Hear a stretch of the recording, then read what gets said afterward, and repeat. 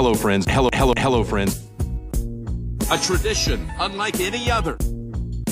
Oh, my goodness. In your life, have you seen anything like that? There it is! Adam Scott, a life changer. Mashed potato! Here it comes. The team at Cobra Golf are set to introduce additions to its collection of King putters, making the offerings available in a sleek black colourway, the perfect complement to the limited edition black LTDX drivers and King black wedges. The lineup of black putters includes both King 3D printed and King Vintage series models, along with two new mallet styles, the King Cuda and Cuda 40. All King Collection putters come standard with the Cobra Super Stroke Traction Tour 2.0 grip and KBS Tour 120 shaft. The new additions to the King 3D printed and Vintage series will be available from July this year. For more information on the entire King family of products, visit cobragolf.com. This is the 19th tee. Kieran Marsh, Nathan Drudy back with you at the conclusion, Drudes, of what was, well, quite an incredible weekend of golf here in Australia. I speak, of course, of the inaugural LIV event on our shores at the Grange Golf Club in South Australia. Really plenty to come on that this evening. You've had a great chat with the Deputy Editor of Golf Australia magazine and good friend of this podcast, Jimmy Emanuel, who was on the ground in Adelaide. That's coming up a little later on, and we will, of course, touch on some great results for Australians around the world on the weekend. But the entire focus, seemingly, of the Australian golf community was on the Grange Golf Club, Drudes, in Adelaide for the past 4 days, and rightfully so. I suppose from the top, just an initial reflection for you of the weekend's events. I think you summed it up best when we kind of texted each other over the weekend, and it was a lot. That's how you described it to me, and I think that's actually probably quite an apt way of putting it. I mean, I think even now, sort of 24 hours on from the conclusion of the LIV event, I don't think, weirdly, I don't think I've fully comprehended what it threw at us across 72 hours. There was this massive lead up, and we weren't sure what we were going to get in terms of the quality of the golf. We weren't sure what we were going to get in terms of the quality of the crowds. But yeah, it was a lot. It was a lot to take in. It's a lot to assess for its first one. And I mean, ultimately, it was incredibly well supported. And I think the most simple thing that it showed to me, as I mentioned on Twitter today, was that clearly there is an enormous demand for professional golf, whether that's an exhibition essentially of golf, like the LIV event was, or a PGA Tour event, or the President's Cup. The demand is there in Australia, and I think that's what it absolutely showed. So I guess that's kind of my sort of overarching takeaway was that there is demand, and there is going to be demand for two different products, and one of them is a very traditional 4-round event, being the PGA Tour, and that will always have its supporters, and the LIV Tour will have its supporters as well, and they're two vastly different products, and I think no one can deny that, and I think that's fine, that they can coexist together. And I think that, in a nutshell, is my kind of 60-second wrap-up. So I don't know if my thoughts are sort of similar to yours, or if you're in a different ballpark, or what's your kind of wrap-up? I think very similar, to be fair. I don't know that you and I were ever going to be poles apart at the back end of this weekend, because we certainly haven't been on the journey, since the emergence of LIV as an alternative option. For me, I look at it and I think it was undoubtedly and without question, unequivocally, like, I want to be really clear, an enormously successful weekend for golf in Australia. Yeah. Now, I choose my words and my language very specifically there. Not Australian golf, not golf for Australia, because I think there are some weaknesses there from what the product we saw on the weekend. But for the game in this country, an undeniably successful weekend. I don't think even the most stringent opponent of LIV could view that as anything else. And I've not yet listened to much, but obviously I'll be very keen to hear the objective view of people from overseas, because I'm also conscious that it's a bit of an echo chamber when you're in the market. Sure. And it was everywhere on the weekend. It was in print, it was in digital, it was on the television, you heard it on the radio. We were surrounded by live content, which is excellent for that product. A lot of the naysayers overseas have pointed to really what has been a trend in the events leading up to this, which has been the complete opposite of what we saw at the Grange Golf Club. We haven't seen much crowds. We haven't seen much atmosphere. We haven't seen a great deal of exciting play. And a lot of people were waiting to see, because this promised, if on nothing else but the projected ticket sales, to be different. And it was, unquestionably. Where I fall down is what you have said, and I think you really neatly summed it up, that there are two offerings now. There is unquestionably a difference, and that's perfectly fine. There is nothing wrong with the live product if that is your scene. What I struggle with, and I think it was more present this weekend than at any other live event to date, is the animosity back towards people who don't necessarily believe in it. Like we got a couple of DMs about, we were posting some live content, and automatically people jumping on. I thought you were opposed to it. Like, I think it almost encouraged or poured fuel on a fire of people wanting to be like, I told you so. I told you it was great. I told you it was going to be fantastic. That's not necessary in my mind, because it's perfectly fine for the two to coexist. Over and above that, I cannot cop. I can't explain it any other simple way other than to say it's not golf.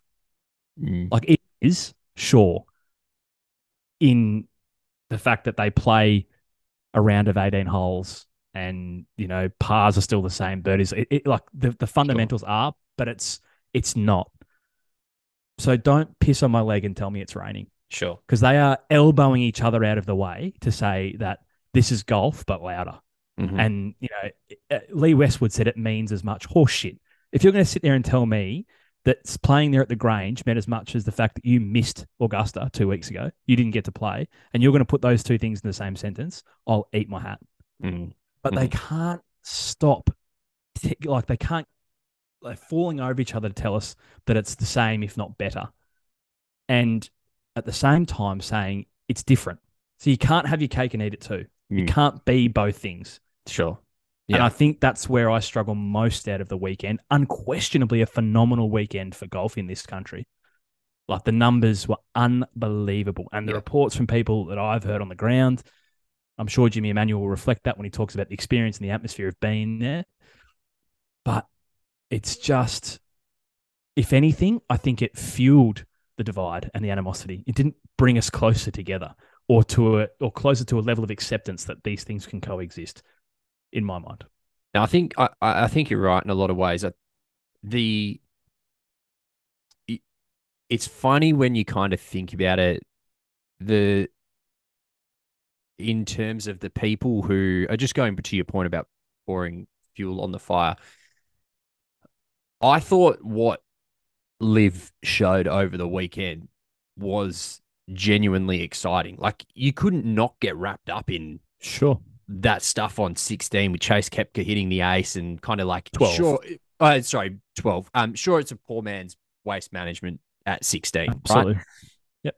But it's still cool. Like, I was like, Very man, much so. that'd be so much fun to be there, and I'd really enjoy that. I think it probably still stems back to two things for me. I really enjoyed it, and I wish I was there enjoying it and getting around it. But I had mates there who were texting me and saying, like, this is genuinely really, really cool what they have put on. I think probably that's the pros for me. Like, that's the good stuff that came from it. It looked like a lot of fun. It's going to engage a lot of new people in golf. Absolutely. It's going to do what Big Bash has done and engage a wonderful new audience. And that stuff's all great. I think, like, the negatives for me are that it's like, well, you either have to pick the PGA Tour or Live. And it's like, well, I don't necessarily think that that's true, right? Like, I enjoy watching test match cricket. And to be fair, like I was kind of taking a lot of what people were kind of saying over the weekend. And I think it was Lee Westwood who actually said, like, I still enjoy watching test match cricket, but I also like watching 2020. And it's like, Yeah. I'm a cricket fan and I like doing that. Sure, I like test match cricket better than 2020. And so I kind of leaned more towards the PGA Tour because that's what I kind of know and love. And that's sort of where my affiliation with golf started from, as opposed to sort of LIV and its dealings in Saudi Arabia, and kind of that stuff still doesn't sit great with me. And I'm now sort of probably speaking out of both sides of my mouth here, going back sort of 12 months, right, where I was kind of like, no, this is bullshit, blah, blah, blah. But I think my position has kind of softened on it, and it's like I'm able to sort of separate it a little bit and go, the actual product that was delivered for Australia was really, really, really cool. The negative stuff that I didn't love from the weekend, obviously on the ground it looked really cool. I thought the broadcast was dreadful, personally. The consistent mentioning of the crowd and how much and how many people were there and how amazing and how engaged they were it got to the point where I was kind of like, okay, now how much mayo are you putting on this? Like, you're constantly reminding me of this. Is this actually even close to true? That's what it got to the point. The part where, and then sort of the other thing where it was, we're all really competitive and we're all, this means as much as PGA Tour events and all that sort of stuff. When you've got Ian Poulter drinking beers and watching Fisher after round one, I mean, like that, would you be doing that after a PGA? Would you be doing that at Riv if that was on offer? Like, I wouldn't have thought so. And when you've got on day one, on 18, where Cam Smith, on the tee box of 18, actually, David Ferrety said there was 10,500 following that group, which was clearly not the case. Yeah. Then, so Cam Smith kind of chips it close, and then Poulter comes up and gives him a big hug for chipping it close, and I'm kind of like, for doing his job. No, but you would never. I ask Poltz, aside from the Ryder Cup, when has he ever done that? In any other tournament? So that's kind of the stuff that I still struggle with, because we do get this messaging of, the crowds are amazing, the crowds are amazing, the crowds are amazing. And then they put these numbers out that just clearly didn't look accurate. They had 86,500, I believe, across the 3 days, which is incredible and fantastic for their first effort down here. And then but it was just that constant messaging and the no, we are as competitive and this all means as much, but hey, like, congratulations to you for chipping it close on 18. Like, just stuff like that kind of doesn't marry up with the messaging. And I was going to go back to your point where, you were saying that the players are constantly elbowing each other out the way to say that it's golf but louder. I almost wonder if that is not their choice to do that. And if that is predicated by LIV Golf and Greg and the powers that be, that's kind of actually, when you sign on the dotted line here, it means that you will advocate for LIV Golf and you need to be doing this sort of stuff. So I don't know. I don't know about that. Maybe that's me just being a little bit like, I don't know. I agree. I think the only thing I'd say to that is, like, I agree. I'm sure there's deliverables and obligations in terms of promotion of the product. No doubt about that. The only thing I'd say is that there are some players who I feel provide minimum viable product and literally do as much as probably what their contract asks and no more. And people like Brooks Koepka come to mind. Sure. Like, Brooks was jarring at Augusta comparatively. Yeah. When asked. Phil was balanced. I think more balanced probably than Phil had been for 18 months. And there were other players there that, like, had fallen off the cliff's edge in terms of how far out of their way they were going to promote the product. And I feel like it's the same. I feel like of the 48 players they have, there are some who will deliver on the number of what they need to from a promotional perspective, and there's some that will over-service, as a term that you and I are familiar with in terms of contracts and sponsorships and partnerships. And that's fine. There's no problem with that. But like as I said, don't like. I know you've had a chat with Jimmy Emanuel, which we'll hear very shortly. Jimmy wrote I thought was an excellent article today. Very well balanced reflection of his time at the Grange. He spoke about, I suppose, the wonderful step forward for the growth of the game in this country. And that's probably why I was very specific about my language, how it was a great weekend for golf in Australia. But he kind of put it well in terms of exhibition is the phrase that was often used to describe it. It's an exhibition. And how somehow that's become a dirty word. Like the players won't hear it. I think there were a number of players who kind of, I suppose, ran a counter opinion. It's not an exhibition. It's definitely not an exhibition. We're all out here trying hard. Like, it is though. Like, and this is what I was saying before. Don't piss on my leg and tell me it's raining. It is. It's the literal definition of an exhibition. You can't, on the one hand, tell me we are the T20 of golf, which is what a lot of the language is. It's a modern product. Sure. T20 was literally an exhibition when it started. I'm not saying it's where it is now. There's a lot of unique skill to being a T20 cricket player. Now, I don't think that'll be the case for LIV because it's the same. It's golf's the same, right? There won't be a specific skill set required to play a 54-hole shotgun start tournament. Sure. But it will progress beyond a point, provided it has tenure and it grows. It will progress beyond a point that it is an exhibition. But right now it is. So don't tell me it's not. To your point, you've got Pultz at the end of day one looking like he's at Tomorrowland. Yeah. You've got Cam Smith, who I love dearly, on the stage at the end of day one doing a shoey. Yeah. You've got Fisher running up and down free rein on 12, trying to get any player in the middle of a round to do a shoey. Like, the reason, Drudes, that they have no problems doing that, the reason why Pultz has no problems carrying on and running up and giving Smithy a cuddle is because they are all safe. There is literally no, like, sure, they can make more money if they win. Taylor Gooch is $4 million richer this weekend because he won. Fill your boots, Taylor. But it's not like what they've come from because they are guaranteed cash. That's why Smithy's doing a shoey at the end of day one. That's why Pultz looks like he's going to Future Music Festival.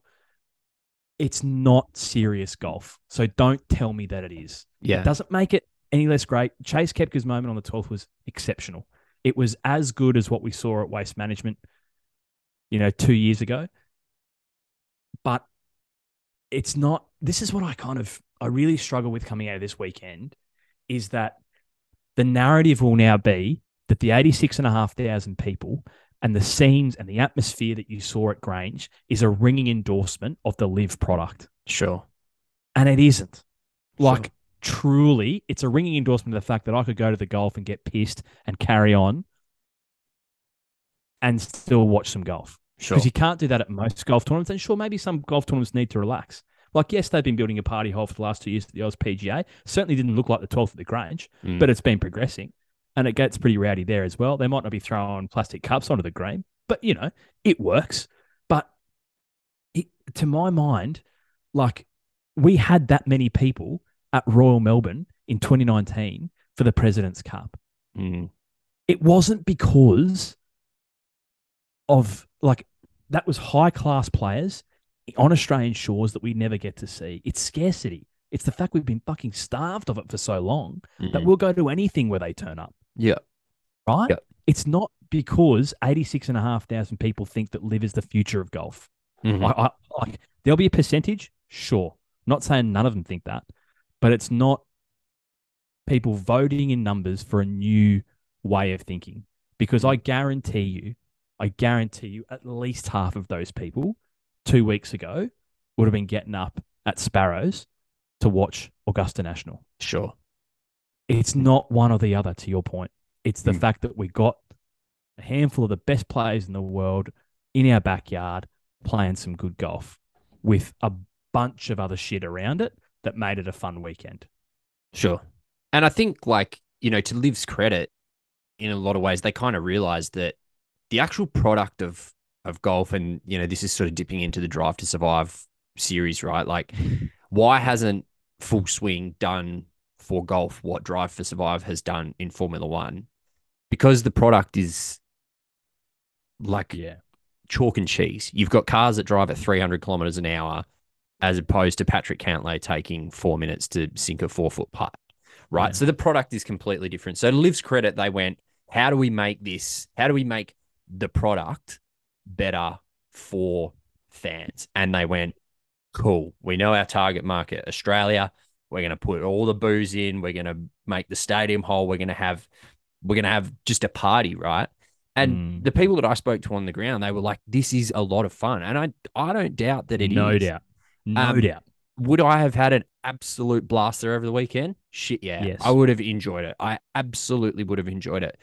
But at the same time, like it's not for me what I consider is that's not golf. Like that's not the future for me. Like it might be in part, but it's not the future. Like I am still and always will hold Riviera and Arnie's Place and, you know, Bay Hill and like other places like this in such high regard that I don't think anything's ever really going to top that, right? Like, and that's just a historical thing, but I think the two can coexist. I really do. And I think that the two should coexist. I genuinely do. And my position on that has changed in the last 12 months because 12 months ago, I was like, this is bullshit. Like something needs to be done to immediately stop this now. And now I'm like, I would attend one. I'm pretty sure maybe 6 months ago, I said I wouldn't even go to one. Now I'd go like, yeah, I would go because I would like to kind of enjoy that party and kind of see what it's all about. But also at the same time, like I know at the end of the day that Taylor Gooch standing there with a range goat's chain around his neck, holding a trophy, and Patrick Reed and DJ up there spraying champagne means literally nothing.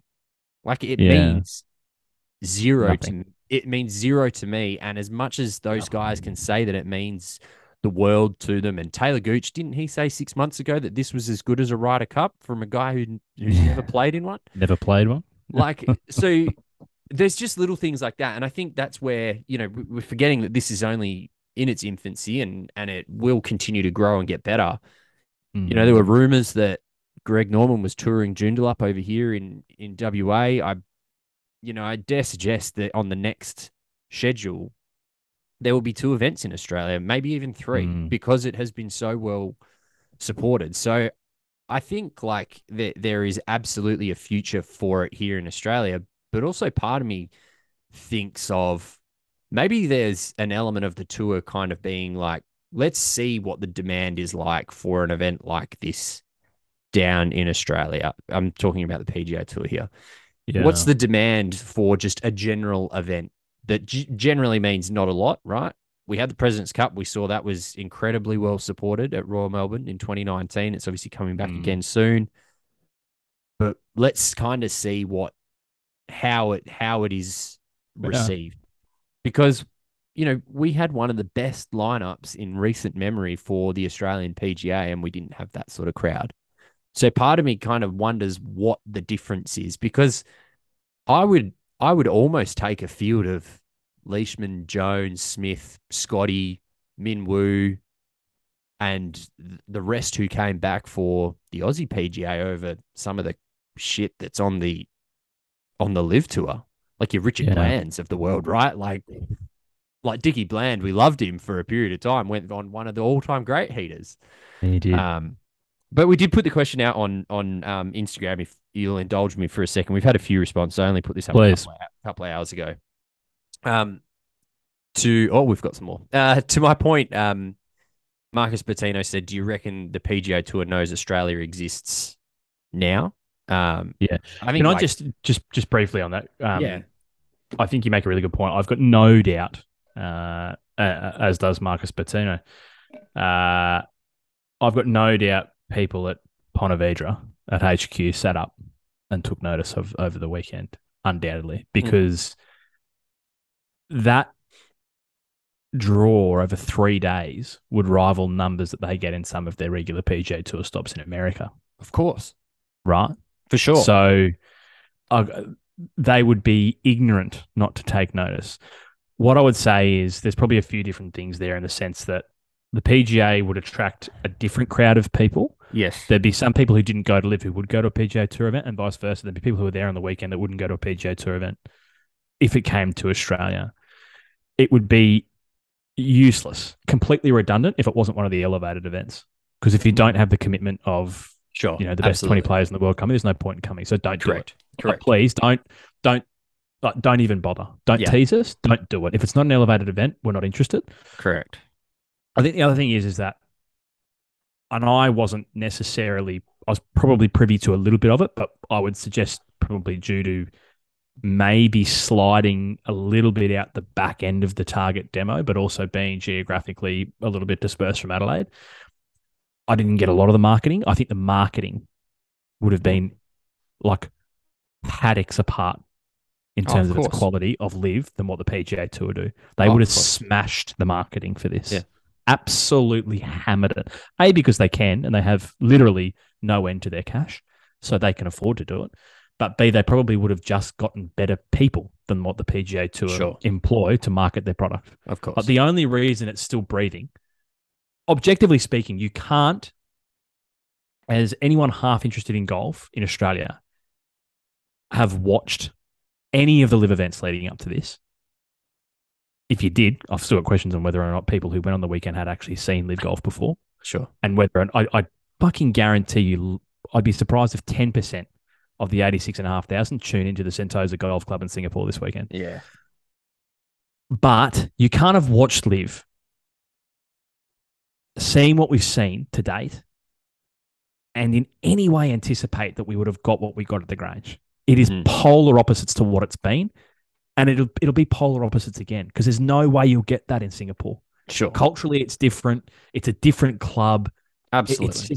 It's not the same. So that's my other gripe, I suppose, is the narrow view. People will have seen that here in this country for 3 days and will completely tune out again. And they'll walk away thinking all of the things that we've just said. They won't watch, Sentosa next week. They won't watch when they go around to, a municipal in Orlando and play another event and no one turns up. So what we got in Australia proved and should prove to both LIV Golf executives, but also certainly to the PGA Tour executives, that we are a market who will reward your faith. Yeah. So send us a few tournaments. Absolutely. No, I think that's very well put. And, that was a little bit of a common theme through here. Tommy Rowan Golf said this week proved they need to host more international events in Australia. The PGA needs to wake up, essentially, which is, totally stuff that we already knew, right? Like, yep. And so a couple others here. Clint Sykes said, we all love a hole in one, but throwing beer cans onto the green is a bit too much for me. That's maybe fair. People were throwing glass bottles. Apparently, I find that a little bit hard to believe that they were selling glass bottles. I need to do some research on that. Caboolture Golf Club said probably good for live spectators, but not much energy through the TV. So, sort of echoed what we said, and then there were a few other comments of people really supporting it. So, I just want to just out of interest, what were the theme of some of the supportive comments? Oh, just really great weekend, brilliant golf. Like event to go and see. Like, I think there's 2 points for me here, and firstly is the rounding back to almost a point you raised at the very top. You almost seem on the outside. Actually, I'd say you are on the outside if you are an Australian who supports the PGA Tour. Most certainly.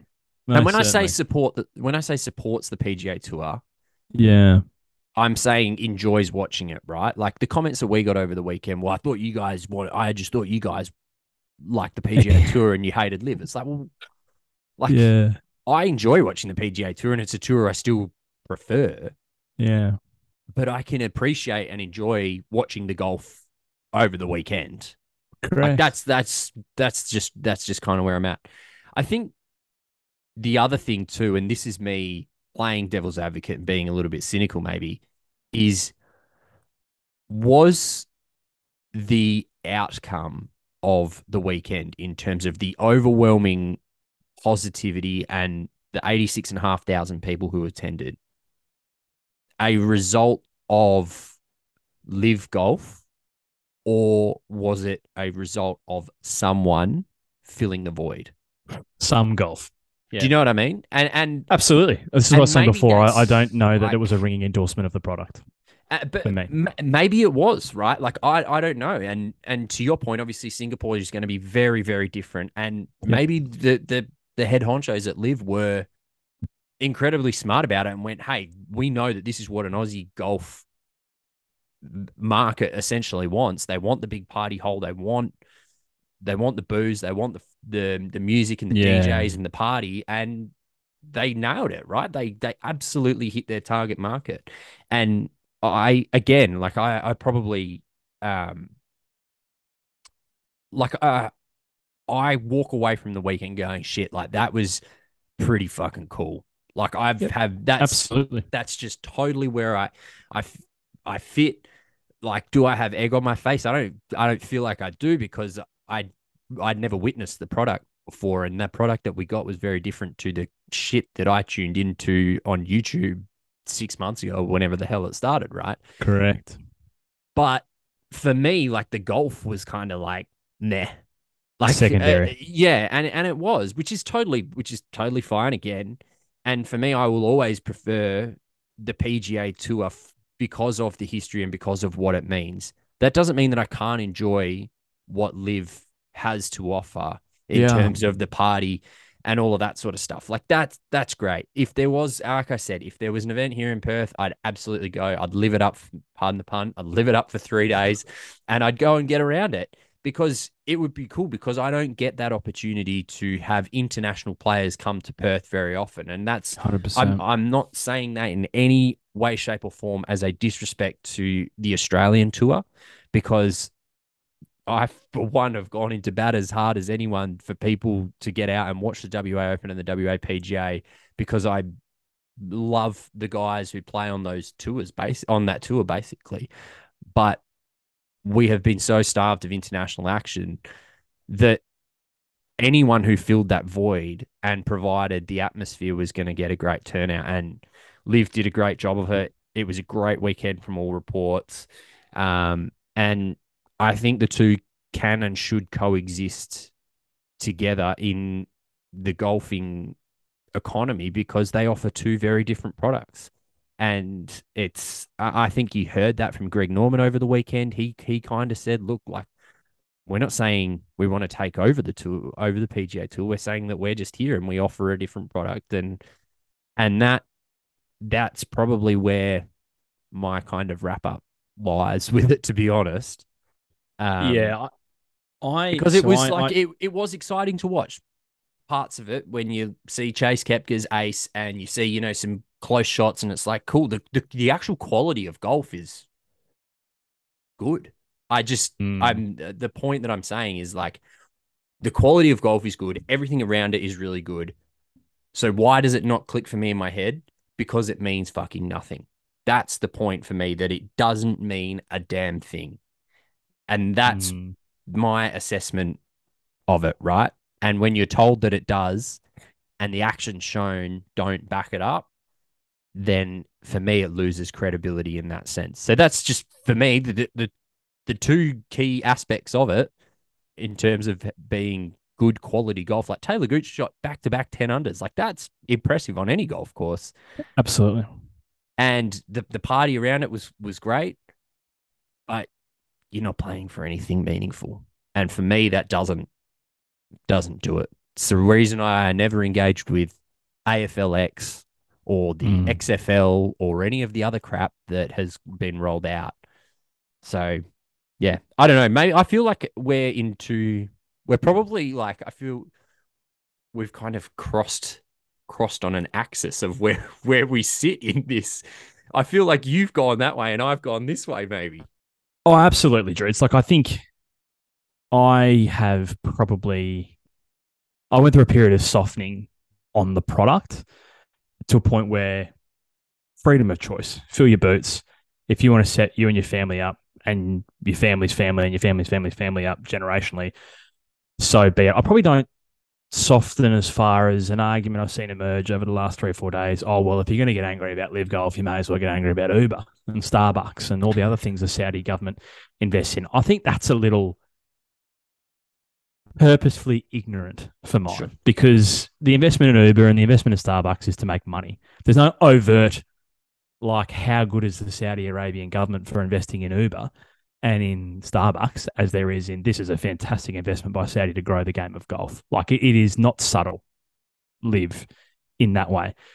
But I've definitely softened. What I would say, just to round out from my opinion, certainly can coexist, certainly a place for it as a product. There are distinct differences, as there should be, because there will be distinct differences in the crowds and the audiences that will like both. Probably the last thing I'll end on is I didn't go this weekend and I still feel exhausted from the coverage, be it of the golf itself or the actual, like, around it, the news that covered it. I'm exhausted. So where I also probably can't necessarily get on board is the people who come out of that on the weekend and say, like, this is golf. This is what the future is. This is the tour. Can you imagine doing that? LIV Golf can't even imagine doing that week in, week out because they don't. It's tiring. Like, it's like the brainchild of LIV. I'm saying this is a hypothetical, but I'm almost certain there's probably an element of truth to it. It's like the brainchild of LIV came out of what is the product that stands out from an engagement and a difference perspective on the PGA Tour? It's waste management. So let's pick up waste management and take it around the world and make that our tournament every time. The reality is that waste management, in fact, is just the 16th. Yeah. Like, the third at waste management isn't that. Sure. The 7th at waste management isn't that. It's one hole. Like, it's a well-attended tournament, but the people in the stands surrounding the stadium hole would match the people walking the course. Sure. Yeah. Right? But what they've tried to do is literally, like, the constant fucking music and noise. I was like, I'm tired. So I literally can't imagine doing that every week. This is my other part about it, is it works so well here because like, the stars aligned, everything lined up. The crowd were thirsty for it. They engaged an audience who loved that atmosphere. But I love the waste management because of its scarcity. We get it once a year. It's a point of difference. It's not foot to the floor the whole time. Yeah. So I do, if LIV gets to a point at which everything replicates what we saw at the Grange, I question its ability to be sustainable, but I'm happy to be proven wrong. Lastly, what I do want to say, and I'm a little bit ashamed it's taken us this amount of time to get there. I think it's worth mentioning, and I have little doubt that the biggest winner out of the weekend is not, in fact, LIV Golf. It's, in fact, the Grange Golf Club. What they did, like, it cannot be understated. Everything you saw, be it the infrastructure that was put around the holes themselves for the 54 holes of golf, or whether it was the music festival that happened post, like, people would significantly underestimate the amount of infrastructure that would have had to have been bumped in to the Grange Golf Club to host those, 3 days of competitive golf, an extra 2 days, probably a pro-am and a few other appearances. We're talking about 5 days. We're talking probably months of preparation, months of disruption to the membership. Like, it should not be sold short, the feat that this was for the Grange Golf Club to get this across the line and deliver it. And they deserve everything that will come their way by way of foot traffic now because of it, because they should be congratulated wholeheartedly on the effort that they did to deliver that tournament. It was phenomenal in my mind. It was, yeah, it was massive. And that's often a thing that gets forgotten about hosting tournaments is what the membership give up to in the ability to be able to play their course. So, no, it's a good point that you raised there. I was just thinking about, if they do add another 2 or 3 tournaments to the Australian swing, for example, if it gets to, say, one here in Perth and, one in Melbourne or wherever it might be, the ability that will obviously have on crowd numbers, because you had people from every state flying into South Australia for that event. So obviously with scarcity comes greater crowds, but it'd be fascinating to watch. I think, very, very finally from me before we get to a couple other things very shortly. It was a massive weekend for golf, right? Like, I think just there were so many storylines kind of leading into the week about what we were to expect and what it was going to do and achieve and look like and what it was going to mean. And I think it was obviously a really exciting time for Australian golf fans because they've been starved of it for so long. And in that sense, I give a massive hat tip to LIV for going, fuck it, we're going to fill this void. And they did a great job of it, and they delivered on everything that they said they would. And everyone that I've spoken to said they really, really enjoyed it. But again, I'm sure no one's coming away going, wow, that was such a meaningful golf tournament. And if that's what LIV is, then that is totally fine. I am happy for it. I'm happy to support it. And that's it. And at the same time, I'm going to continue to support the PGA Tour. So I'll continue to talk out both sides of my mouth for the next 12 months. And await the criticism that we'll get. Well, it's fine. Like, look, it's people can, I don't come at give a us. shit. Or, Yeah, I don't either. I genuinely don't either, because it's kind Yeah. of like whatever, and positions change and thoughts change and attitudes change. And Correct. yeah, I would attend one, and I look forward to attending one in the near future. So anyway, we'll get to Jimmy Emanuel in a minute, but there's a couple of other things. What do you want to raise that wasn't golf related? Well, I was just going to say briefly, while everyone was watching LIV Golf at the Grange Golf Club in Adelaide, there was some significant results from an Australian golfing perspective around the world. Lucas Herbert was a winner for the third time, I believe it was, on the DP World Tour. He won the ISPS Hander tournament in Japan on the second playoff hole. This is a pretty remarkable story. I mean, people, if you haven't seen it already, should search for his up and down in the playoff. Exceptional. Very similar. I mean, when I say similar, not in terms of lie or location, because he really got out of jail in Japan, but quite similar to, a clutch up and down to what he did in Dubai to win. Sure. People will remember where he went in the water and he had to do up and down from the drop zone. But yeah, this is a guy who flew in with no practice rounds at this golf tournament, rocked up and ends up walking away at the end of 72 holes with a victory. So what I will say about Herbie is loves a playoff win. Also loves an exotic location. So Japan, Dubai, he's won in Bermuda. Loves it. Does Herbie having the exotic win. So a big congratulations to Lucas Herbert on his victory in the DP World Tour. Similarly, congratulations to, and I'm surprised you didn't lead with this given your fondness for this tour, the PGA Tour Champions or Champions Tour. Mark Hensby. Sure. The Aussie has not won a PGA Tour sanctioned tournament since the John Deere Classic in 2004. Very early on in his Champions Tour career, and he wins on the fourth playoff hole at the Invited Celebrity Classic. So quite remarkable. I don't know if you saw this, but he went into the water on the first playoff hole. Right. Managed to extend it to 4 and win on the fourth. So remarkable finish to Mark Hensby's 4 days at the PGA Tour of Champions where he has won. And then just finally, Drudes, we didn't have a winner, obviously, because this would have led the show. But I did want to make mention of those women who contested the Chevron Championship, the first major of the women's season. The club at Carlton Woods in the Woodlands, Texas. Steph Kyriakou got off to a red-hot start. She was, I think, top 5 after the opening round, and you would have seen via our socials a hole out from the fairway in the opening round. Things got a little tricky from there. Steph, she ended up being the second best Australian at T49. Minjee Lee was the highest finishing Aussie at T41. And then Karis Davidson, who was also, I think, in the top 10 after the first round.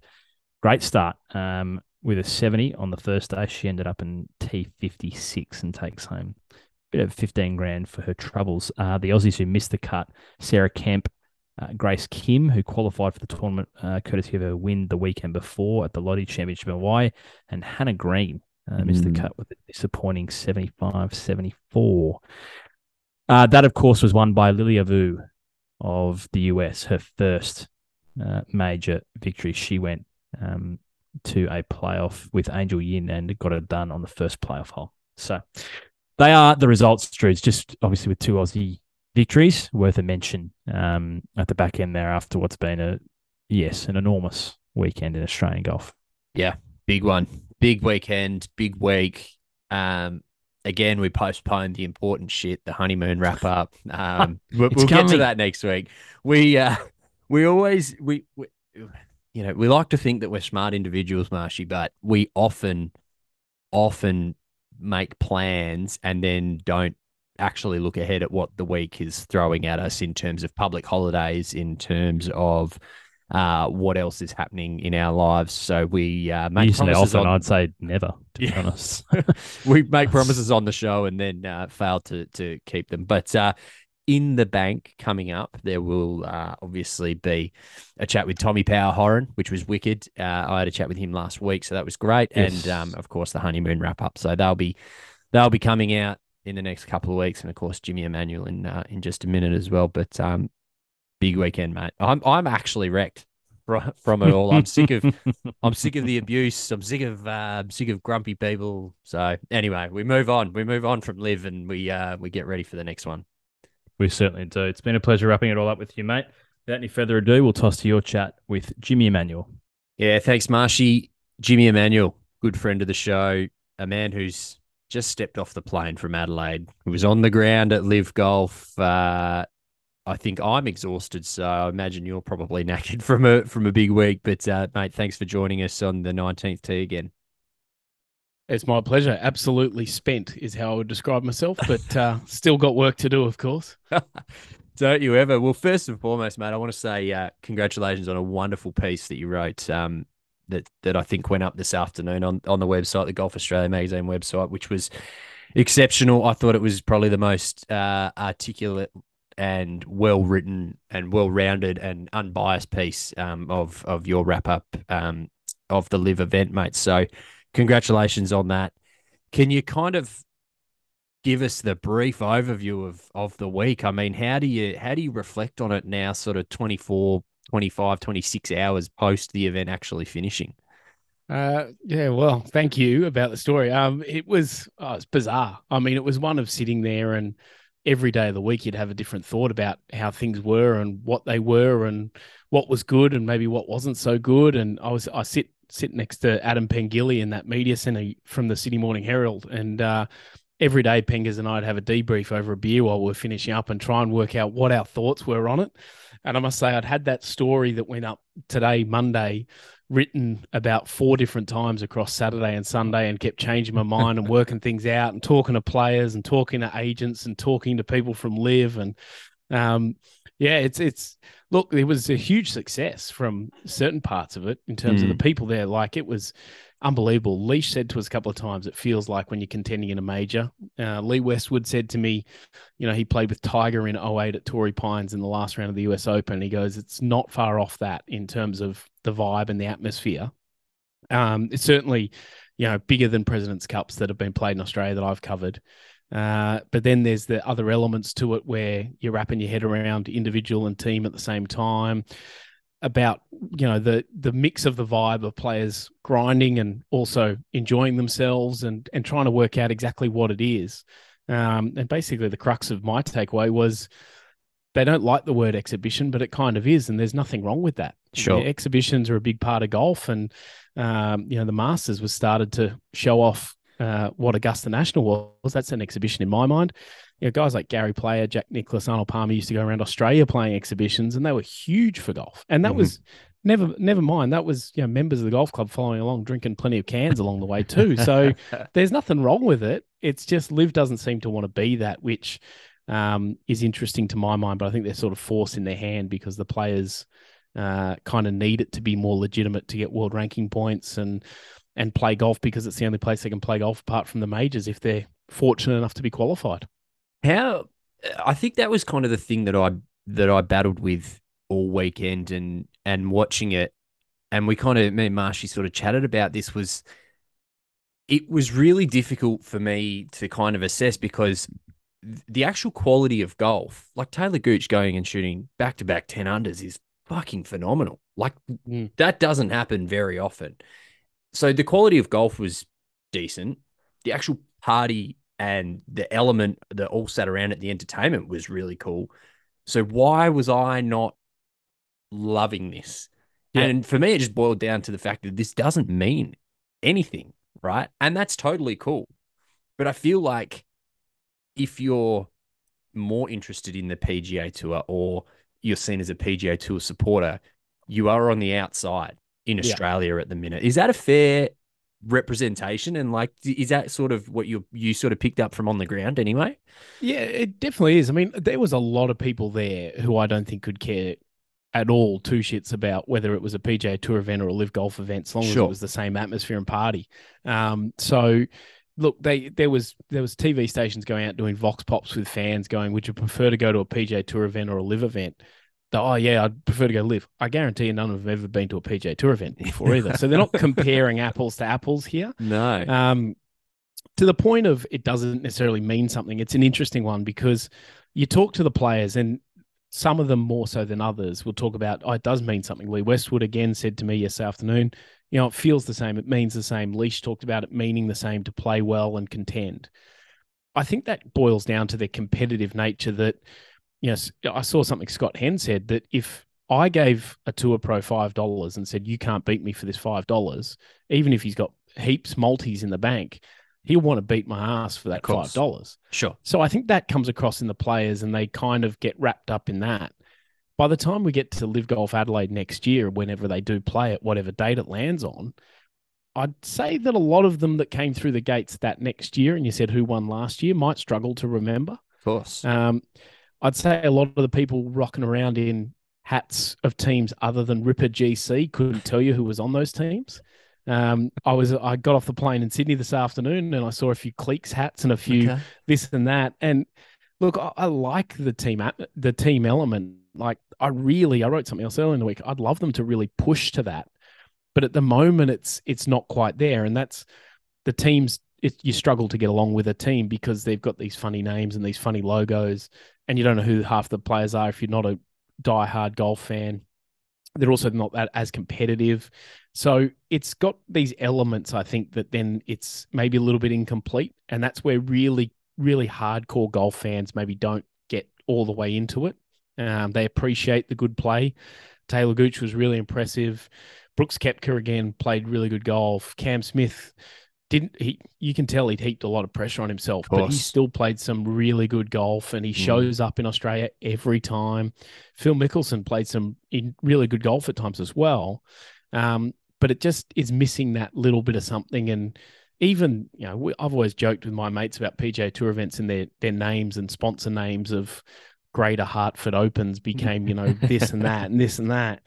But the trophy was the same. It was played every year. So to Peter Uhlhein's point yesterday, there are only 12 events into this and they've got to this now. So maybe in 5 years' time, if we're still having the same thing going on, the LIV Golf Adelaide trophy will mean a lot, but all the trophies are exactly the same at every event. There's not a uniqueness. There's not a unique prize like you've got Green Jacket at Augusta and that stuff that makes it stand out.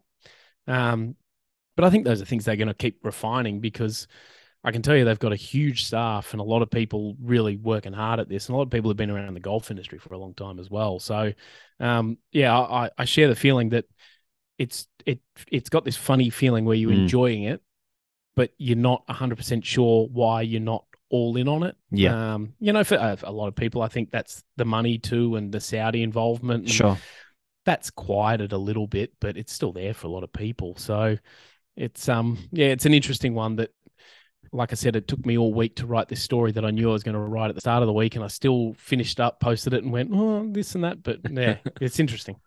I think also the part for me around I struggle in terms of where I struggled was that we do have this constant sort of, yes, it's a really competitive, I am a really competitive person, but then on the 18th green on the first day, Cam Smith chips it to 2 feet and Poltz runs up and gives him a big hug and throws his arm around him. And I'm like, hold on, like this isn't, you're not doing that in round one at Riv.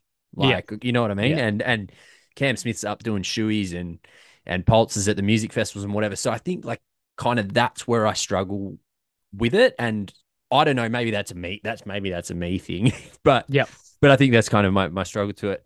I think what they did in terms of they nailed the market, right? Like they nailed Australia. We're going to have the party hole. We're going to have the drinking, because they're not, to, as Marshy said in our chat before, they're not going to do that in Singapore, right? They're not doing that in Singapore. So they're doing this in Australia, and they nailed it. I guess They're not doing it in Saudi Arabia, meanwhile. They're not going to tell you. That's also very true. And do you know what? They probably haven't done it in any other event. They've probably just done it here in Australia. But Yeah. I wonder what the whole experience was like away from the party hole, or the watering hole, I think it was called. What was it like away from that? Because we saw so much of it through the broadcast, which we'll get to in a minute. But what was the event like away from that? Because it kind of just seemed like this was our flagship thing, and this is what we're going to show you. And it was like, yeah, but I want to see like hole 4, like what's going on over there? Like, what can you just maybe run us through what the rest of the course was like, crowd sizes, etc.? Yeah, like that was one of the things I was very interested in as well. And I spent quite a lot of my time on the golf course away from 12. I went over and had a good look at it Wednesday early, saw what it was like. You'd struggle to get a spot if you didn't have a ticket into a hospitality area to see. Sure. But then away from it, I spent a lot of time walking around, and it was quite funny. I mean, on day 1, Cam teed off the first with I'm trying to think now. I think Brooks and Pulse. I think Pulse. Yeah, that's right. And I went by the tee and I stood there, and there's all the music and there's all the everything's going, and there's a countdown, there's fireworks, and it's all this. And then the horn goes, and then they just hit some golf shots, and everyone you can feel in this crowd goes, there's a percentage of people go, what happens now? Sure. You know, they don't know what a golf tournament really is. Then there's the percentage of people that are just golf tournament fans. You hear the same silly things out of people's mouths that they somehow come up with or make up or whatever that just aren't true. These bizarre things, like a guy will hit like a really decent shot from a tough lie to a middle of green, and oh, that's not very good. It's like, please, that's amazing. But then following around the groups, Cam's group every day had huge crowds, understandably. I did a story on the second day with Bryson DeChambeau, and I followed him around for most of the day. Bryson had a decent following, and he was playing with, from memory, I think Carlos Ortiz and maybe one of the guys, James Pio, maybe, I can't remember.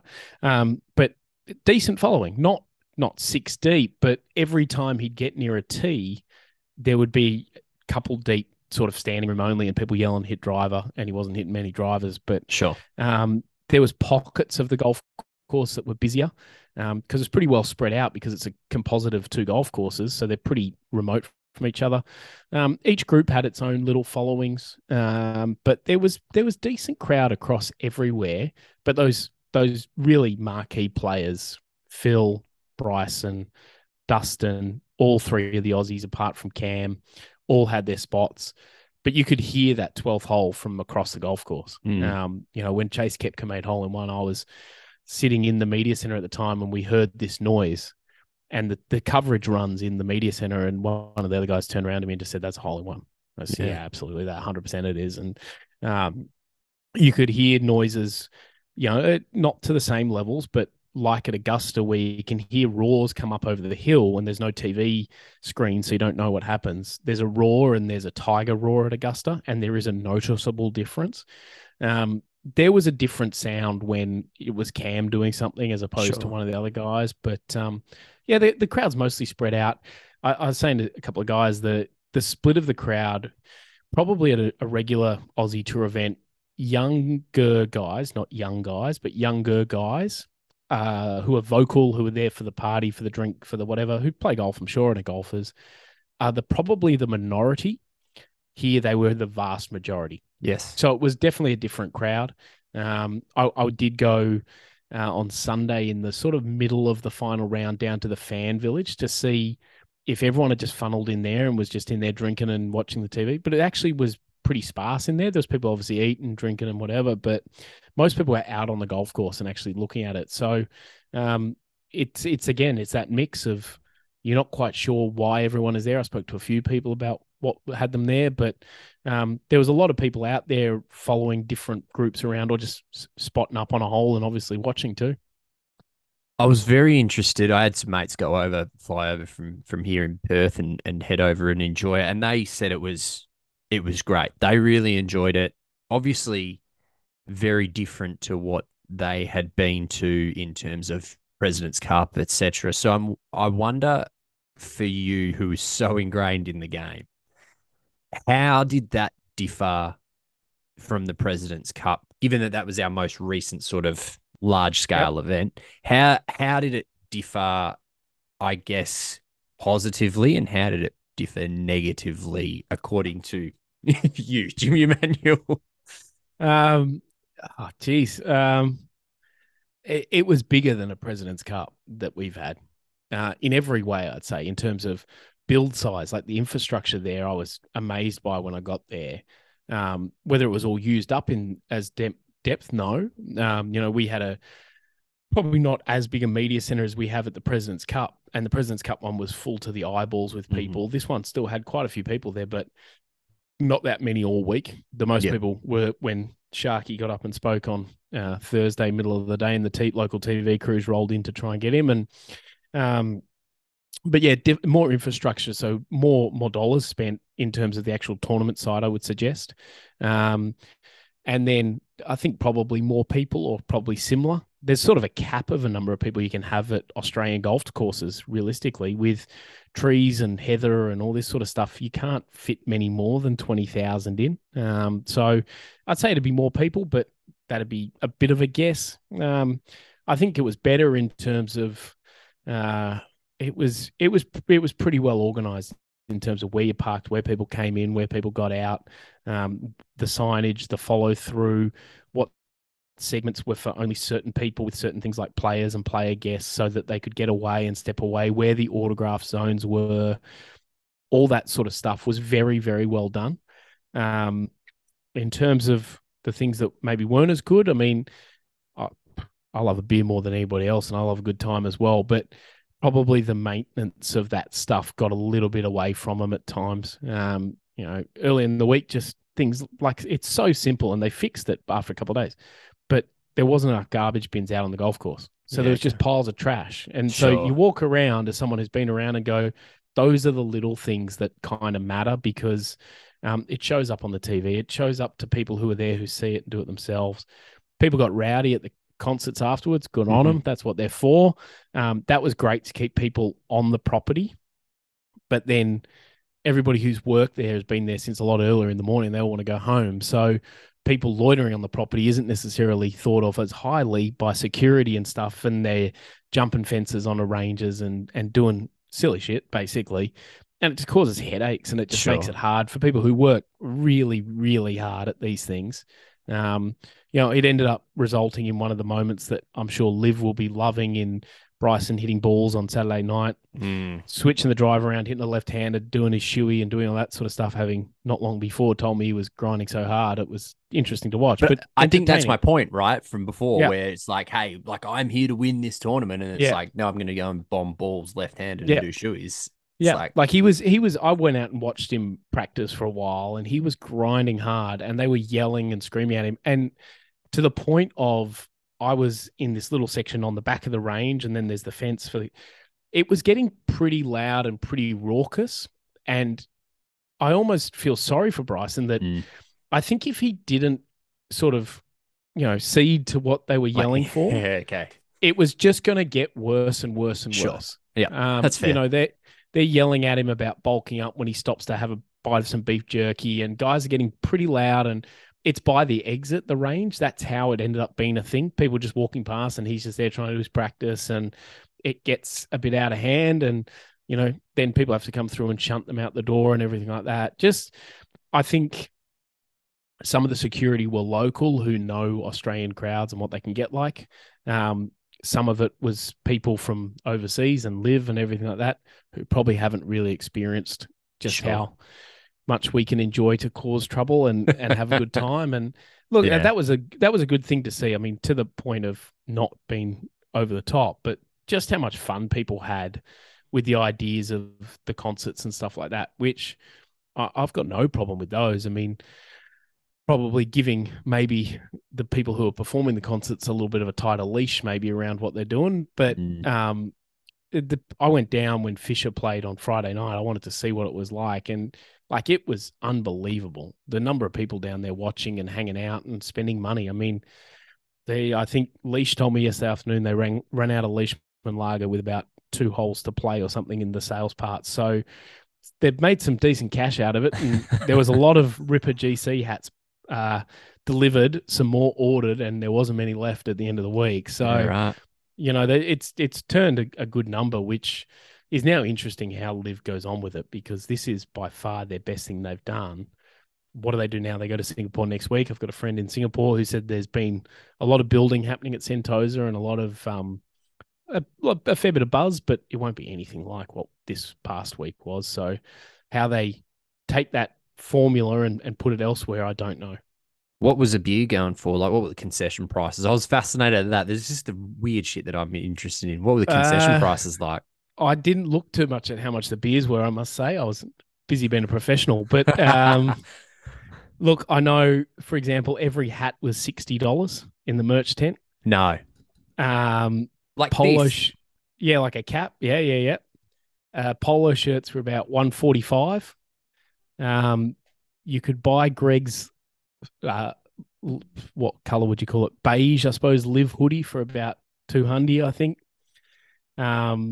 It was pretty exy in the merch tent, I've got to tell you. That has blown me away. Yeah. And like they were selling it too, the Ripper stuff for sure. Like, this is from Pebble. This was like $40. Yeah. I don't know that you could have got change out of 50 for anything in there. Shit. That's crazy.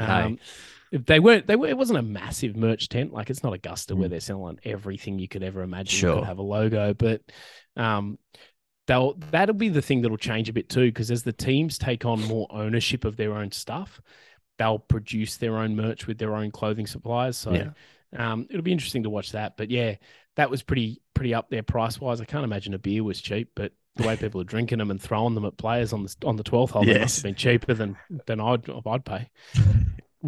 So I guess, one of the things that we were talking about is, was this just a product? Was this the turnout, right? 85,500 or whatever the number is that's being thrown around. Was that a product of LIV Golf in and of itself?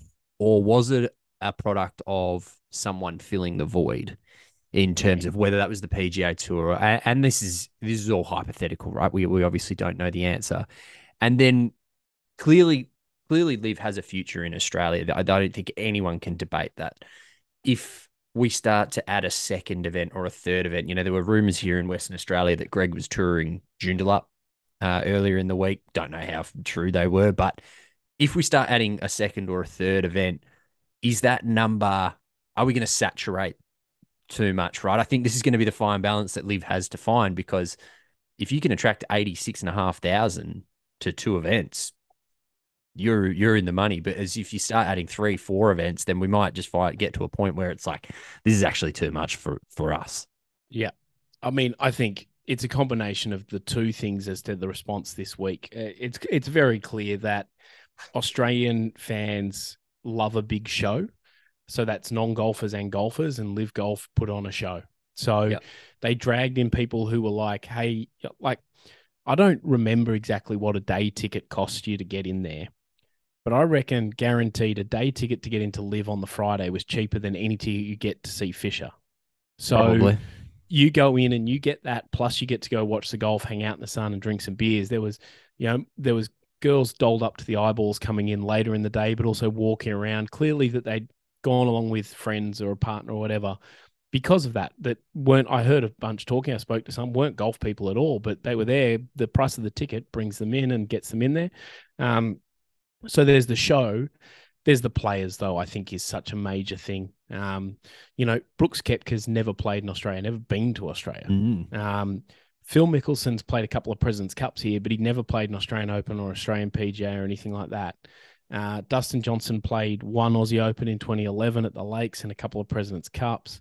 These are some of the people that anyone would want to go and play golf. So people haven't had the chance to do that. So that drags in a group of people. Combine that with your cams, even like Lee Westwood's always been popular here. Pulse has always been popular. Stenson, Bubba Watts, and all these guys, that combination of who's there brings people in as well. And then there's the anti-LIV sentiment too, that LIV's really tied in well with the Australians, that, hey, we've got an all-Australian team and they won't even bring an event down, and we're going to bring an event, we're going to do this. So it's sort of a combination of things there. In terms of extra events, again, I wrote something during the week that there's all these rumors, and what seems to happen with LIV, in my experience, is if there's something spoken about that's positive, no one's going to do any effort to quell that rumor. And why would they? They need all the good press they can get. So, I think there's possibility there will be more events here.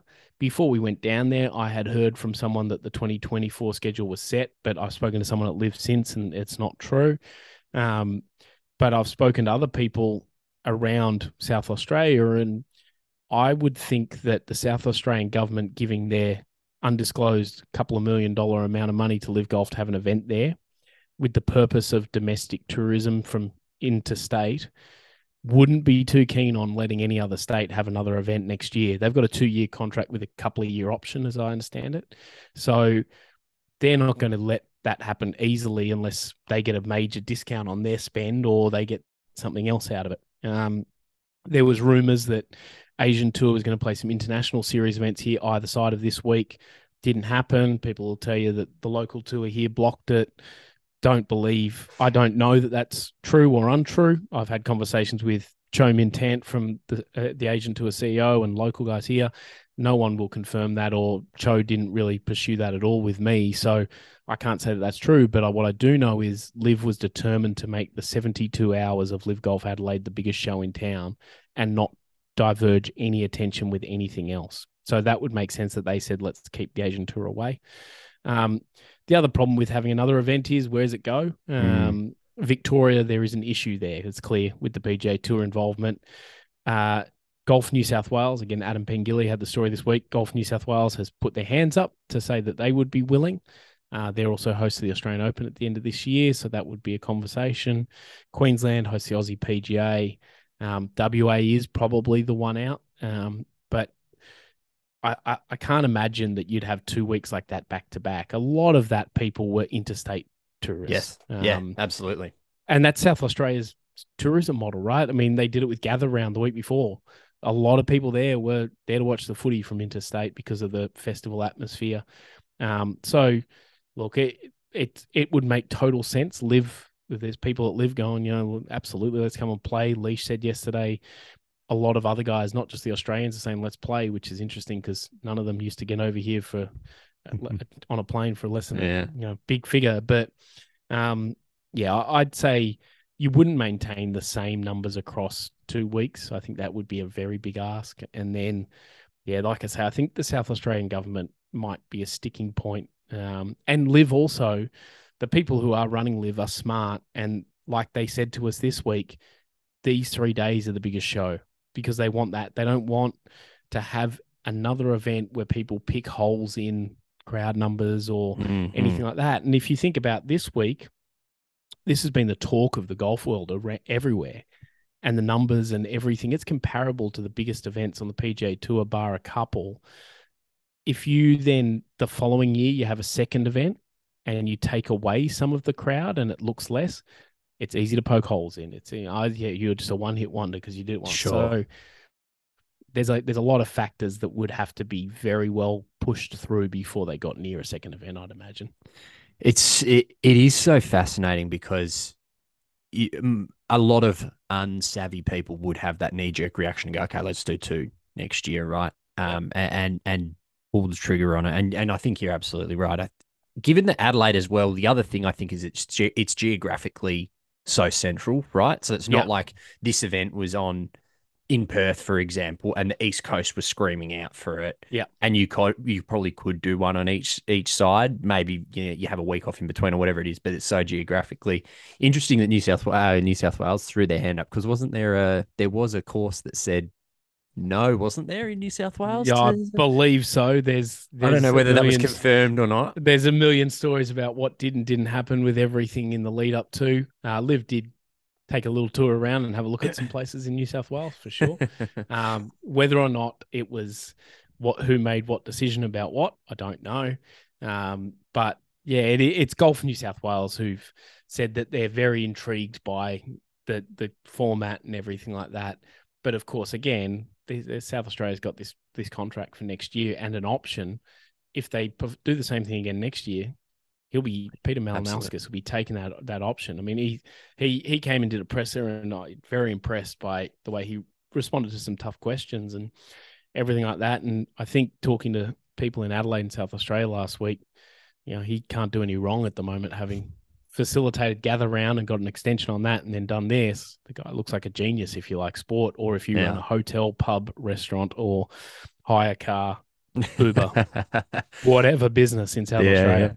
Well, if they run Gather Round the week before LIV Golf, I know from having a few conversations with people that people go, hey, we'll just fly out on the Friday, go to Gather Round for the weekend, take 5 days off, and we get, essentially a 10-day holiday, which would be very painful, I reckon, on both the liver and the old Skyrocket, I reckon. But well, I mean, that's the one thing I'd like to see almost LIV do is they've got these 3-day events. You don't have to finish them on a Sunday. Particularly with the Adelaide event, sure, it probably helped with crowds, but if you played it on the back of Gather Round or in the lead up to and tried to get even more people there, but it's kind of, they try and keep to the Sunday finish, I suppose, now that's the way they want to do it. But given the hours of the day it is in America when we played that event last week, the TV ratings will be interesting to see because people would have had to get up real early, earlier than we do to watch tournaments. And so, yeah, I'm not too sure that would help being on a Sunday as opposed to being on a Monday or Tuesday, but you never know. But yeah, it's a kind of interesting idea of this. What do they do next, and how savvy are they? And look, I mean, you think this was a great success. It wouldn't probably be to the same level, but there's an all South African team as well. And South Africa has had the same thing of they've got their own tour, the Sunshine Tour, that trucks along. They've got DP World Tour events that happen down there, but they don't get even their biggest stars. I mean, Australia has done a much better job of getting our guys and girls home, than South Africa have consistently for their tournaments. So I'm sure the South Africans and South Africa would be crying out for an event. There's a bunch of places around the world you could say would probably do a good job and take it and run with it. So they'll be looking at, I think, taking this model to other underserved markets. Probably nobody is to my knowledge, there's no country as passionate about golf that's been as underserved in terms of players as Australia at times. That's not to say the Australian Open didn't have a lot of crowds who were all very excited about it too this year. And it's now an interesting prospect for the guys there about what they take away from this week. And I know they would have been watching what they take away, what they don't, and what they try and do. And things can be different and still good. So we'll see how that plays out as well. What do you think their market is in terms of geographically, right? Because you think about the big tours in the world. Obviously, the PGA Tour's market is the US. Formula One's market is Europe.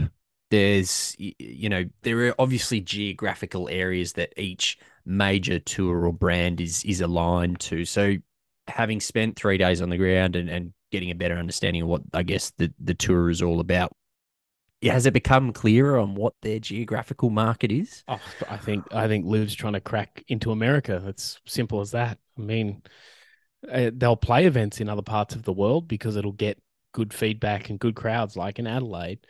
And it'll be popular in America too if you play it on good golf courses too. I mean, the Grange, both the East and West are great golf courses. I think the West is 39th in the country and the East is about 44th or 45th. So, and that's the kind of golf they don't see in America very much. So they love that too. But yeah, I think without question, America is the target market. I mean, most of the staff for LIV Golf are American. Yep. They play the majority of their events in America. It's the biggest market in the world. It's the biggest golf market in the world. It's sustained the PGA Tour to be what it is and what it's become. And for so long that America is the most important thing for them.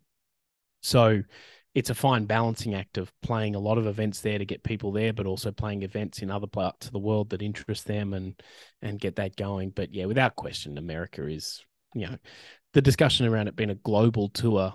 I think it's a global tour that appeals to an American audience, but also potentially appeals to international players. Sure.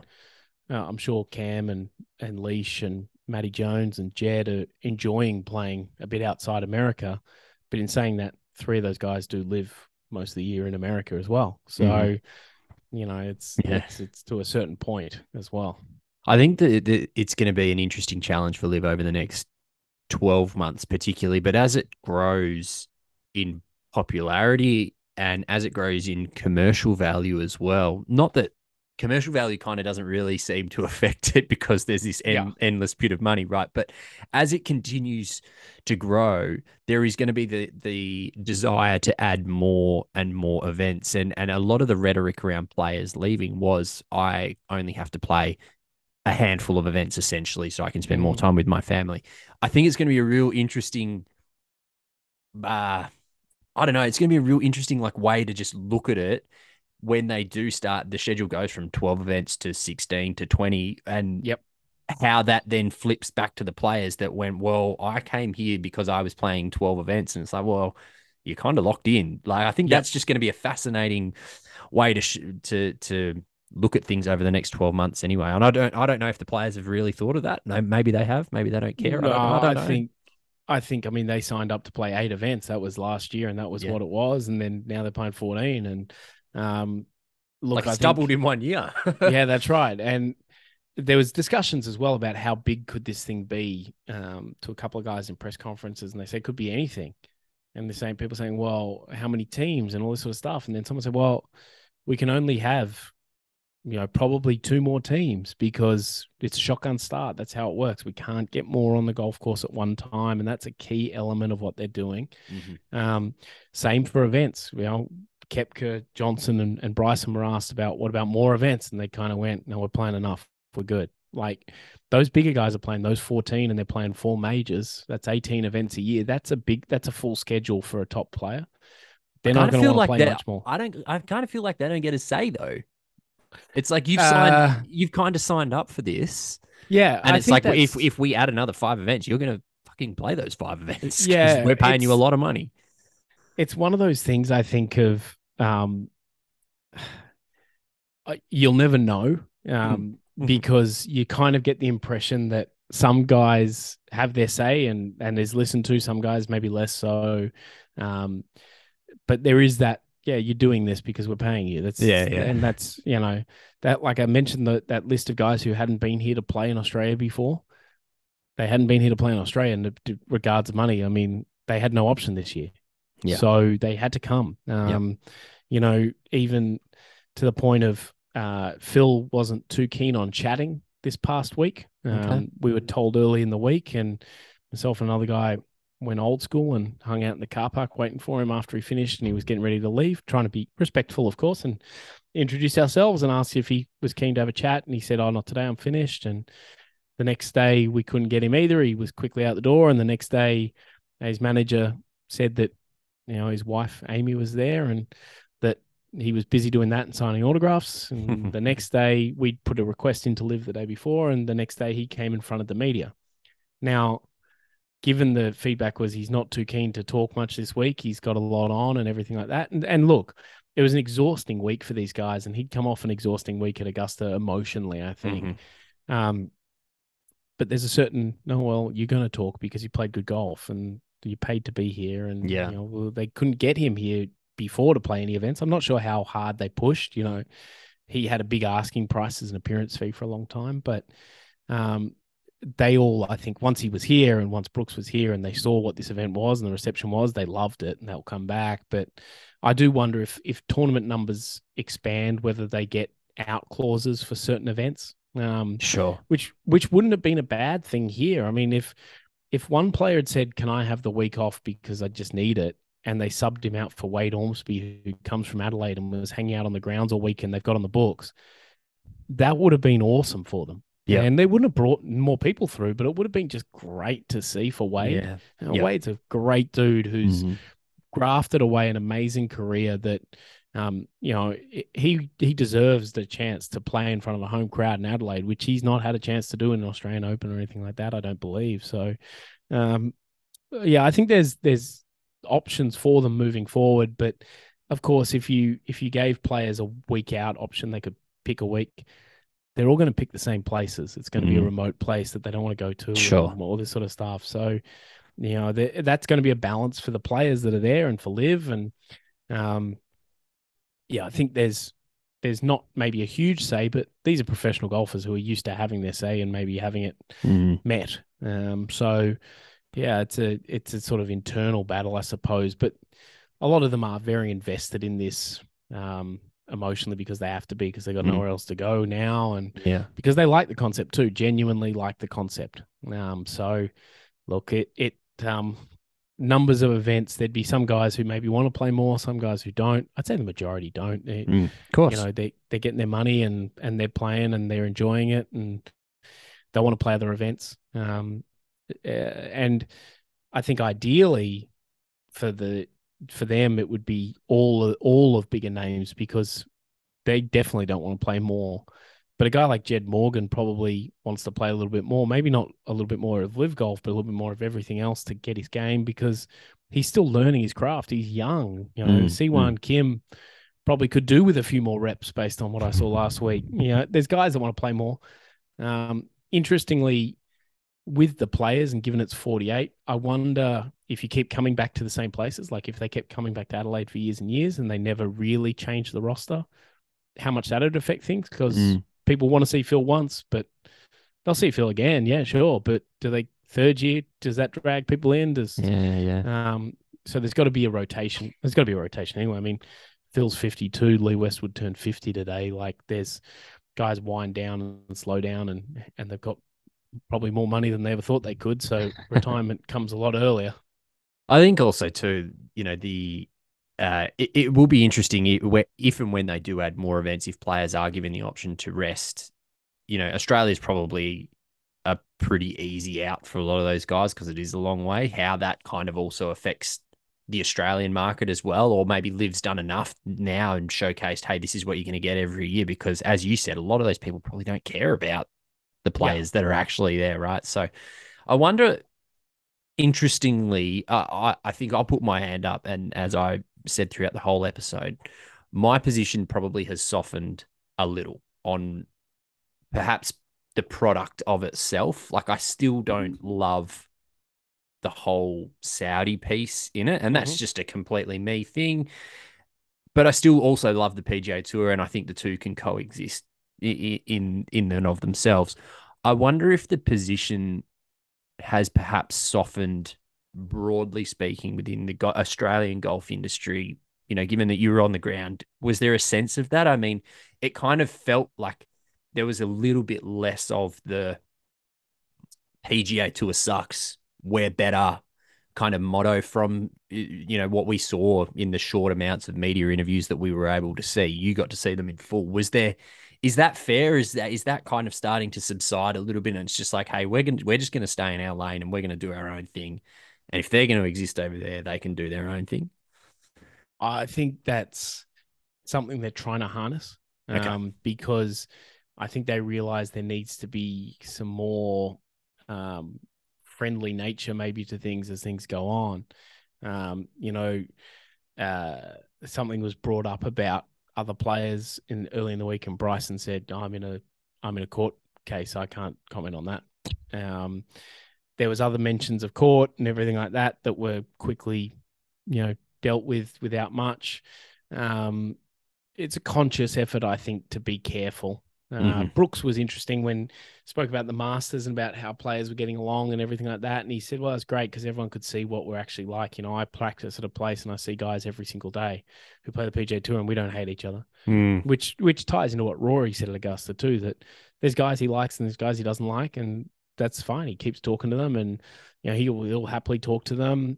So I think both sides are starting to say, let's be less personal, but there's obviously underlying feelings of being hurt and stuff. I mean, he apologized for it not long ago, but Richard Bland maybe had a few too many vinos in the cliques after party and had a crack at Eddie Pepperell on Twitter, and Eddie Pepperell, to put it bluntly, laid the hammer back in his response to him.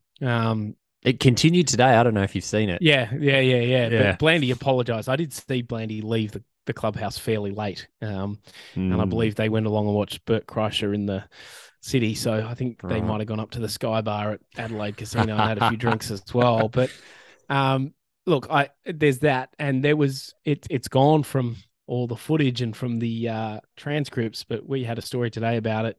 There was some of those social media primarily based American groups that are very big LIV fans. One of them asked the four aces, the Yankees of golf, I've been told by some people who are very passionate about this stuff. Yeah, that's that. I can't cop that. But asked them about, what would Jay Monahan think about watching LIV Golf Adelaide, and it was directed at Dustin Johnson, who looked towards a LIV staffer, and you could see he was running through his head of how best to softly answer that question. And Pat Perez jumped in with a very, very direct answer that was not what LIV Golf would want out there. And it was subsequently very much not around very much. So is that right? Yeah, I think they're actively trying to say we need to not be in a slinging match. No one's going to win. I mean, I've done a few things column-wise in the magazine, and Rod Morrie's mentioned it, and Rod and I talk about this all the time. We think if there's an ongoing battle, golf fans are the ones that lose, because you're going to get split up fields. We're going to get all this sort of faux stuff around battles and this sort of stuff. The guys that really don't hate each other that much, and all this, and it's going to end up, sponsors are going to spend less money if fields aren't as good, and if golf's this really divisive topic. And so golf fans are going to be the ones that suffer. So there's probably a realization of that. Clearly, judging by Adelaide, LIV are trying to put fans first in certain situations, and that's a good thing. And part of that is probably not having this ridiculous ongoing thing where people feel like on social media they can only watch one or the other. Yeah. That they can't enjoy both. Or, my job's to cover golf, so I cover golf. If there was a PGA Tour event this week in Australia, and there was LIV last week, I'd be at both. I wouldn't be at one or the other. My job is to cover them, and to cover them, as fairly as possible. With opinion pieces like what was written today is a slightly different thing. But, Golf Australia magazine, we cover both. We'll tell you who won on both tours, and we'll tell you who won in Europe and on the LPGA. And that's not been the case for a lot of things, which isn't good for people. I don't believe personally, as much as I have my own personal feelings about LIV Golf and about the PGA Tour and all that stuff. But it feels like there is a bit of a softening, but I'm sure there's an undercurrent of guys at LIV who are not happy about how things have shaken out, and, and probably have some blame on some people. But it wasn't. I didn't talk to guys all week who seemed like they wanted to tell people on the PGA Tour side to go and get whatevered. It was very much not that way. And that's the Aussies are maybe a microcosm, but Adam Scott said that to us a bunch. Min Woo Lee said it to us a bunch. Guys are friends with the guys they're friends with. Cam and Leash have been best friends on tour for a long time, so they're very happy together.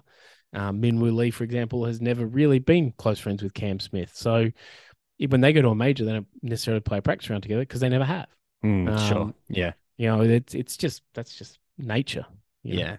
I think your point is absolutely bang on about who loses out in this continuous battle is absolutely the fan, because there is, particularly in Australia, I think, to your point, like there is this, like, you have to pick your side. Yeah. And it's like, well, no, like I don't have to. Like I can still watch European basketball and the NBA at the same time if I really want to, right? Exactly. Like you can watch the NRL, you can watch the AFL, you can watch whatever you want.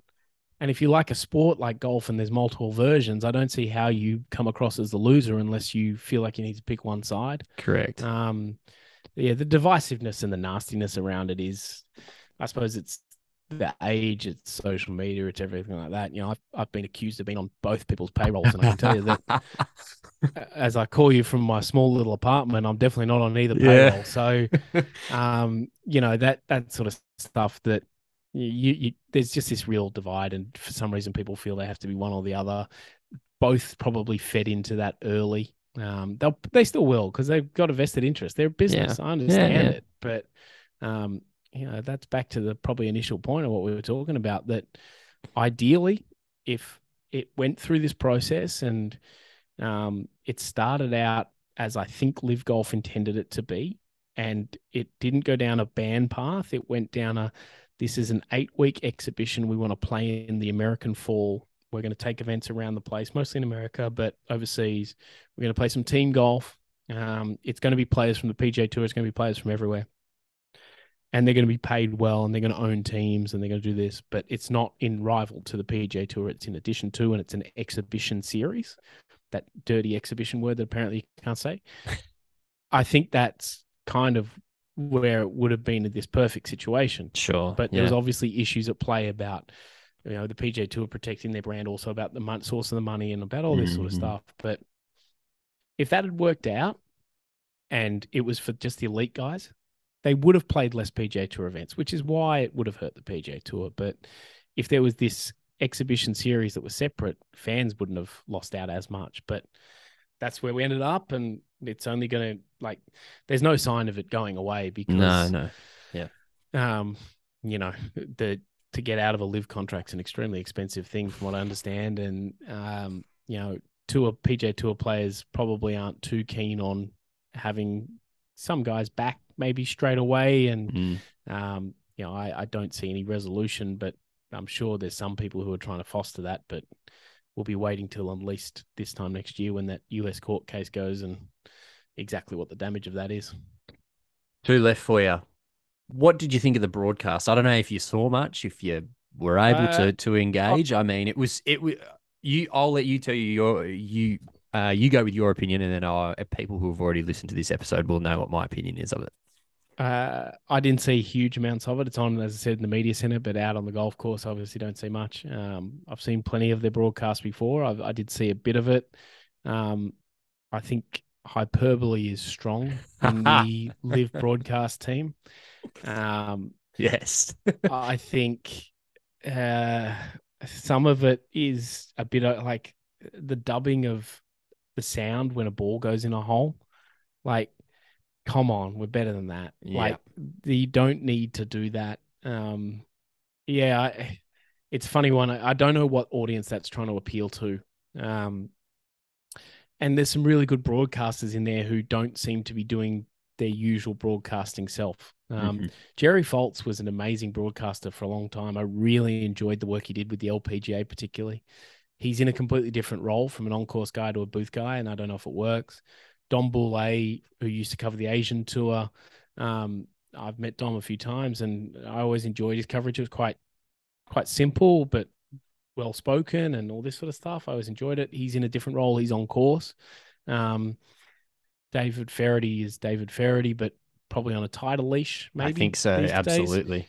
Arlo White, it's like a big sales pitch and all this sort of stuff. And Sue-Ann Heng's out there doing her thing, and Troy Mullins and whatever. But like I said, I didn't see heaps of it last week, so I don't want to be too judgmental. But the bits and pieces I did see seem probably, again, like it's half pregnant. Like it doesn't know if it wants to be a golf broadcast or a party broadcast. Yeah. I think that's the thing for me too, is like there were some of the graphics and stuff that they showed up, which were phenomenal. Like the putting line and, where the wind was coming from. There's some really cool stuff that I haven't seen in PGA Tour events before. So for that, I commend them. But I think to your very first point around hyperbole is absolutely bang on. And I said this to Marshy, was that the constant reference to, the crowd is enormous. The crowd is enormous. Like, you telling me the crowd is enormous 100 times makes me actually believe that the crowd is not that big. And that's it's just a psychological thing. So there was a few things that struck me odd like that. I think I've had a lot of conversations with a lot of people in TV, particularly around golf. And, I played a lot of golf with Ewan Porter, Warren Smith, and these guys, and guys in America too. And you kind of, from my understanding, is your best golf commentator doesn't tell you what you're seeing because you can see it. Correct. And that ties into it. And They like I agree. Some of the putting line stuff was cool. Some of the stats they came up with along the side were cool. They're still working out how to do that leaderboard with the two leaderboards and stuff. Like, full credit to them. That is a nightmare. Like, I couldn't imagine trying to deal with that. And they're very fluid with how they deal with it. That there's a change from one week to the next when clearly someone says something. Their shot tracer though, like it was. I don't want to pick on him, but it was as inaccurate as C1 Kim off the tee at times. Like, it was Taylor Gooch finally hit a really good tee shot on Sunday, and it had it tracking as a snap hook out of like it was going nowhere, and he just hit it down the middle of the fairway. Like, he just hit a perfect shot. So I don't know what technology they're using to do that, but at times it felt like there was someone in the TV truck drawing lines where they thought it was gone. Like, it was, If you can't do it well, don't do it. Again, you've got a non-golf crowd probably watching that TV coverage. So you've got to do things and shot tracer to a non-golfer watching TV for the first time is a really cool thing in a way to actually watch golf, because they don't understand what's going on.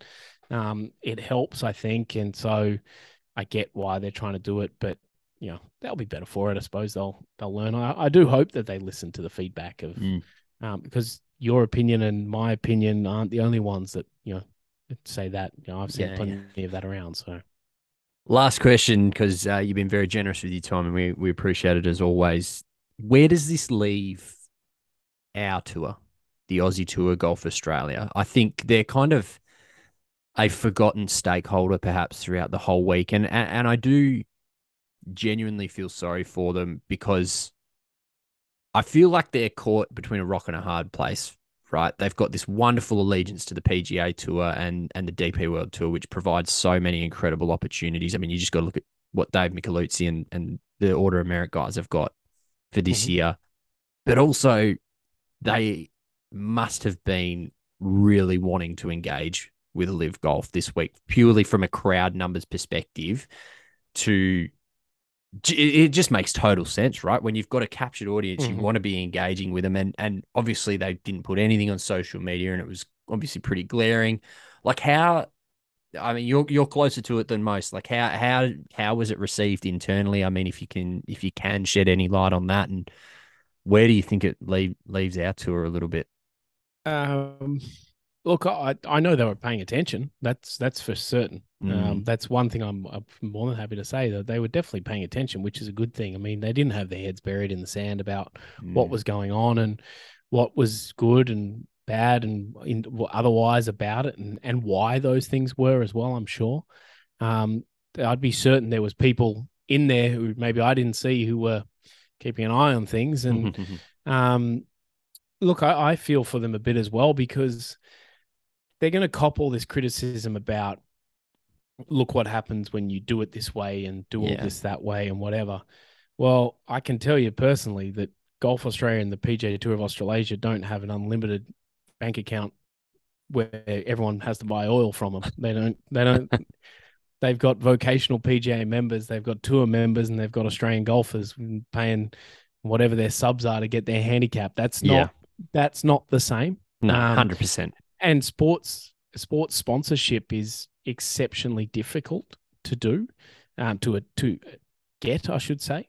And they're doing a better job of it, I think. And look, I also feel sorry for them as well, in that the last Aussie summer was a really, really big building thing for me. My views on some of the stuff about the Australian Open have been pretty clear, and the podcasts and stories have been out there about what I think about how that went, but they tried something. So good on them. They tried something to do something and to make things better. You mentioned the DP World Tour. They spoke to us a year and a bit ago about pathways is what we're about. We're not competing with the PGA Tour. We're trying to send our players there, because that's what our job is. And they've done that. And they've, TPS events, people might talk about LIV being innovative. The TPS events are genuine innovation in tournament golf. I agree. It's like, so they've done these good things, and they're going to be held against this impossible measuring post that is LIV Golf. So look, I think they will have taken some things and worked it out. They've got a big job ahead of them about what they do with our big tournaments, whether they turn them more party, more whatever, and away from tradition in terms of that being the focus. I don't know that that's the answer. But yeah, I mean, in terms of engaging, it would have been difficult, sure, because yeah, they copy pasting on social media sometimes about not covering things, and I wouldn't want to be a part of those. That sort of no, not say I wouldn't want to be a part of it. That's not fair, but that's hard to deal with. That you've got to face up to people saying, why aren't you shouting from the rooftops about what Cam Smith's doing this week when you always have? They've got their strategic alliance in place with the DP World Tour and by extension the PGA Tour. That is to benefit their players, which I think is a admirable reason to do what they've done. It's hard. I mean, you've got this captive audience of people looking at it and everything like that, but how many of those people are going to go to another golf tournament, given they might not be there necessarily for the golf and all that sort of thing? And, whether or not it'd be good to have association with the Asian Tour. Yeah, that's worth talking about, but it's not reality at this point. And I think that's the big thing is, hopefully, and I know they would have paid attention, but hopefully they've learned some things that hopefully can help their events, but that they're in, like everyone, they're in this situation that's not actually by their own actions. I think people talked about, Australian Open should be a LIV event. Well, LIV events have a formula that the Australian Open doesn't fit in. And yeah, exactly. I would not be necessarily happy that the Australian Open, a tournament I've been watching since I was a kid, and one of the reasons I got so into golf was I wanted to play in Australian Opens. If it was 48 players and only 4 of them were Australian, I don't think correct. that's not what we want for that tournament. So the realistic actual outcome of what couldn't happen, I think, is very different to what gets sprouted around there. So yeah, they're in a tough situation, but they've got some good people there and they're working very hard at it. So, we'll see what they come up with and how they move forward. And, these, they say in their strategy, all golf is golf, LIV Golf is golf, and it's got a lot of positive press. So hopefully that means lots of positive press for all golf. It's been a huge week. It's been a massive week, mate. I think, you were on the ground and living and breathing it, pardon the pun, but it was, it's been a massive week. I'm exhausted just watching it on TV and then jumping on social media. And, we dealt with a few messages of, I thought you guys were against LIV and aren't you just PGA fans and blah, blah, blah. And it's like, well, people can change, attitudes can change, things can soften. We can appreciate both. So I imagine you've dealt with your fair share of that over the week and will continue to do so. But really appreciate your time, mate. Appreciate your insights as always, and appreciate your work. Jump online and read some of Jimmy's stuff because it's some of the best stuff in the business. So thanks for jumping on, mate. Appreciate it, and we'll chat again soon. My pleasure, mate. Anytime.